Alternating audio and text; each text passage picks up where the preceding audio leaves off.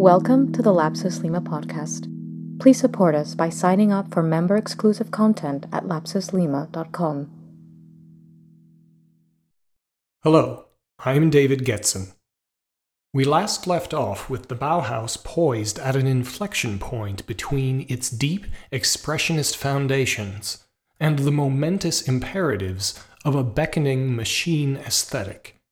Today, we edge out from the context of European modernism to begin an examination of how this same question of organism versus mechanism had been confronted by Frank Lloyd Wright nearly 20 years prior to the launching of the Bauhaus. Following 1919, the Weimar School embodied the tension between humanism and a mechanical system originally meant to serve it. This perennial tale of strain between the human and the technological remains with us today and reaches back to the mixed blessing of Sumerian god Enki distributing tools to the earliest cities, and the effort of reconciling and adapting the social to the mechanical that came in the wake of the Industrial Revolution in the early 20th century posed a challenge as unprecedented as the advancements of the age. To give but one example, standardization was becoming ever more pervasive as industrial products continued to gain ground in areas previously exclusive to the realm of craft. Our recent examination of the smooth white walls of the Haus am Horn, as opposed to the detailed machine work in the wood panels of the Sommerfeld house, testifies to this contrast in objectives and outcomes. While Gropius had attempted to hold his ideologically divergent faculty together on these points, the Bauhaus decisively resolved in favor of industrial ideals. As historian Rainer Banham wrote in the early 60s, Gropius's re-establishment as one of the leaders of modern design after about 1923 was as the head of a school devoted to machine-age architecture and the design of machine products employing a machine-age aesthetic. At the Bauhaus and elsewhere, with economic pressure as an impetus, humanity would be transformed. A new, ubiquitous productive model seemed to herald a transfiguration of religious proportions. Shortly before his death in 1931, Theo van Doesburg went so far as to claim that every machine is the spiritualization of an organism. The Dutch artist felt that handcraft was what reduced men to the level of machines, and, like many others, he welcomed a future of reduced labor and increased comfort that would enable a life of the mind. At the same time, the process of mechanical production, factory work, and its output, standardized consumer goods, had humans at both ends of the production chain increasingly behaving as cogs in the very apparatus that was meant to serve them. This was a case of the practical breakdown of the dualistic worldview we reviewed in past episodes. The general idea was that, adhering to Cartesian method, where a system separate from one's self is designed and tested, aspects of production could be rationalized into conceptually detached systems. The more these systems could be driven by labor-saving devices, the more that humans could remove themselves from toiling in a production environment. But as it turned out, what impacted the world around splashed back onto the lives of individuals. Abstracting industry away from the consumer was possible, but had its limits and its consequences. As the mechanization of the process of production reached a point of saturation, separating the human from the machinic grew increasingly unfeasible. Dehumanizing factory work on the one hand and sterile factory goods on the other were the result. To paraphrase Alan Watts, identity, far from being a skin-encapsulated ego, was proving to behave much like a feedback loop between the self and its surrounding circumstances. Though industry had its detractors, starting with the so-called satanic mills of the late 18th century, Gropius and Wright shared a common cause in that they wished to purge the machine of its damaging aspects and educate its use for higher ends. We will examine Gropius's related 1923 essay in due course. Today, we will begin our reading of Wright's earlier discussion of the subject. Though Frank Lloyd Wright himself requires no introduction, we would be remiss to leave one out entirely. He was born in 1867 to a mother who had dreamt, while pregnant, that she would give birth to the greatest architect that had ever lived. She surrounded the baby's crib with architectural images, and the man grew to believe in the truth of his great destiny, going a long way to actualize it. 150 years after his birth, one must struggle to argue otherwise. His buildings transgressed stylistic boundaries and generational divides, with his career having been pronounced first dead, then resurrected several times over. His work did not, however, cease until he did, dying in 1959 at the age of 91. Wright apprenticed under Sullivan, to whose feeling for geometry he added a sense of the nature of materials, grounded on his background as an engineer. His early publications of plans and elevations made a monumental impression in Europe, but while Gropius, like so many European modernists, was profoundly struck by Wright's use of forms, he remained less aware of the theory that had produced such admirable visual results. This would lead Wright to later remark that the countenance of his architecture had crossed the ocean, while its essence had not, though his own recalcitrance was at least partially accountable for it. We owe the preservation of Wright's statement on the machine to 3 documentary events: a book containing a lecture quoting an earlier lecture. Our source text is a 1953 publication of transcribed speeches entitled "The Future of Architecture," among the several chapters of which is Machinery, Materials, and Men. The architect recorded this lecture, the first in a week-long series at Princeton in 1930. With typical dramatic flourish, he proclaimed that its original, a 1903 lecture on the art and craft of the machine, prepared for an event at the muckraking Hull House Institute in Chicago, had been saved several years ago from the flames by a miracle. This was an allusion to the 1914 tragedy wherein a recently dismissed butler had murdered his wife, her children, and several others. The bodies had been set on fire, and the Taliesin estate burned, taking much of Wright's archives with it in a crime the notoriety of which was architectural history's prefiguration of the Manson family's grim exploits in the universe of film. Wright had almost ended his career by marrying the spouse of one of his clients, and now she had been slain by a servant of his hiring. Would you want this man to design your bedroom? Decades later in Princeton, once his career had recovered through his literally becoming big in Japan, He claimed that the first several pages of the then 27-year-old lecture he was about to read still bore the scorch marks of the flames.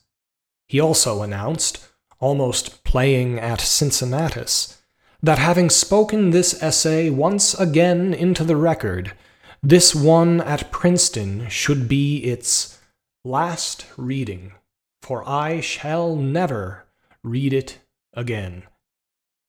This appears to have been true. And though in the interval between 1903 and 1930 it was translated and published in more than 7 languages, Wright's theory was never well or even clearly received in Europe. The Wrightian visions that made it across the Atlantic would remain uprooted from the soil they had grown from. Wright's remarks introducing his 1903 lecture begin with the assertion that the as yet unrealized American architecture would be born modern, as all great styles are, springing full-formed like Pallas Athena from the culture. Subversively combining opposites, Wright speaks of a rational surrender to instinct that he defines as a rebellion. A Jeffersonian at heart, he held out hope that the westward moving wave of culture across the North American continent could outrun European decadence to establish exceptional status among the nations of the world. He saw his part in this was to further the expression of this culture's native architecture, of which he claimed that the United States had not a bit by 1930.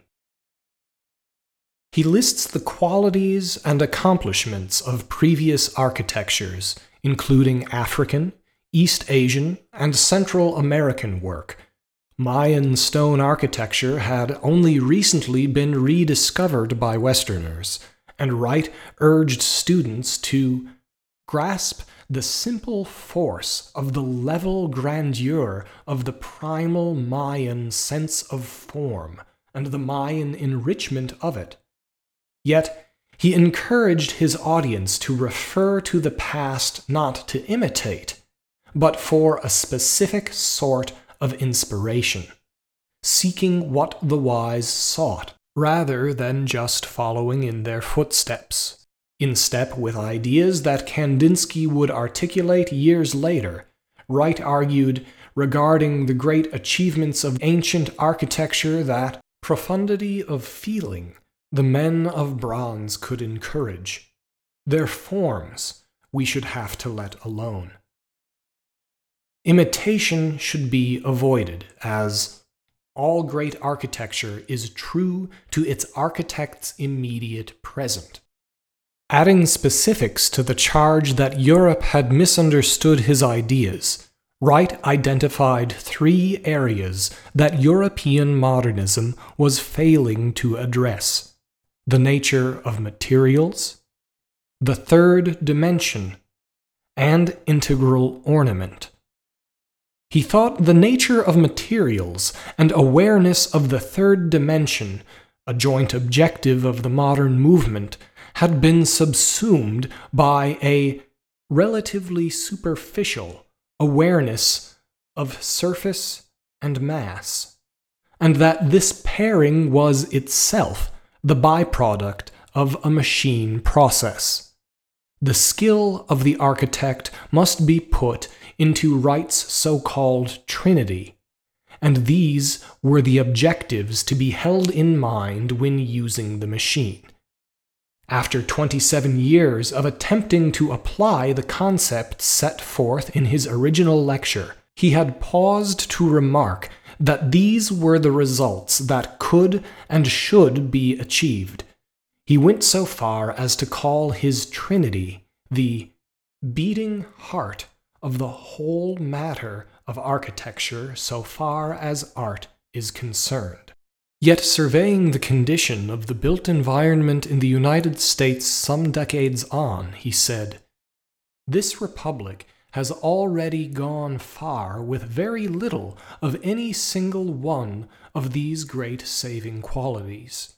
Yet it goes further, faster, and safer, eats more, and eats more regularly, goes softer, safer, is more comfortable and egotistic in a more universal mediocrity than ever existed on earth before.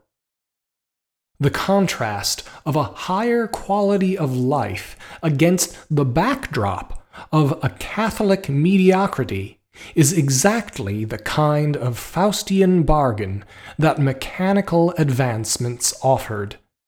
This is the point at which Wright starts to read the original The Art and Craft of the Machine, the title of which alone was provocative and polemic. Up to that time, especially for those steeped in the reformist arts and crafts tradition of Ruskin and Morris, such a title meant heresy. One of the objectives of the arts and crafts movement had been to preserve the occupations of artisans by elevating and promoting handcraft design objects in the marketplace. In his argument, Wright advanced an idea that would take many decades to become common currency, namely, that the machine is a tool in the artist's kit rather than something antithetical to art. At the outset, our heretic informs his audience that he has not come here tonight for a sociological prescription for the cure of evils peculiar to this machine age. Instead, he upsets expectations by situating the imagined enemy of the machine within a hierarchy of Puritan values that the audience would have found familiar and sympathized with. He presents himself as an artist, claiming that art is dependent on the values of social order, and that this social order is itself dependent on thrift. At the root of this hierarchy of art riding atop social order above thrift, Wright compellingly claimed that thrift was impossible without mastery of the machine. There is no thrift in any craft until its tools are mastered, nor will there be a worthy social order in America until the elements by which it works are mastered by American society. Nor can there be an art worth the man or the name until these elements are grasped and truthfully idealized in whatever we as a people try to accomplish. Not only does Wright go so far as to endorse the anathematized machine as an instrument of art, he claims that the machine is necessary, both to art and to the social order. He raises a point which, then as now, was generally accepted as a truism, that architecture is a record of a culture and its values, that buildings are the physical manifestation of thoughts and beliefs. Then, he deftly exposes the cognitive dissonance that a dualistic view of culture presents by taking this assertion one step further. In this age of steel and steam, the tools with which civilization's true record will be written are scientific thoughts made operative in iron and bronze and steel, and in the plastic processes which characterize this age, all of which we call machines. If architecture is to serve as a cultural record, and tools are thoughts physically manifest, the dualistic objective of using machines to close off aspects of the environment or of machine production is fundamentally and fatally flawed. Decades before the fact, Wright had pulled away the curtain from the high modernist's Wizard of Oz. Theo van Doesburg's poetic claim that every machine was the spiritualization of an organism was thereby, at best, a good-natured sales pitch for labor-saving devices, at worst, a destructive delusion. To enable or encourage the aspect blindness of substance dualism that allows the individual to manipulate his surroundings at will in the confidence that his identity would be perfected through it, was to invite suicide. The 20th century, soaked through with this manner of bifurcated thinking, would, like a high-stakes gambler, expose the heights and depths of this outlook. We will further explore what remedies Frank Lloyd Wright proposed to relieve this condition next on Lapsus Lima.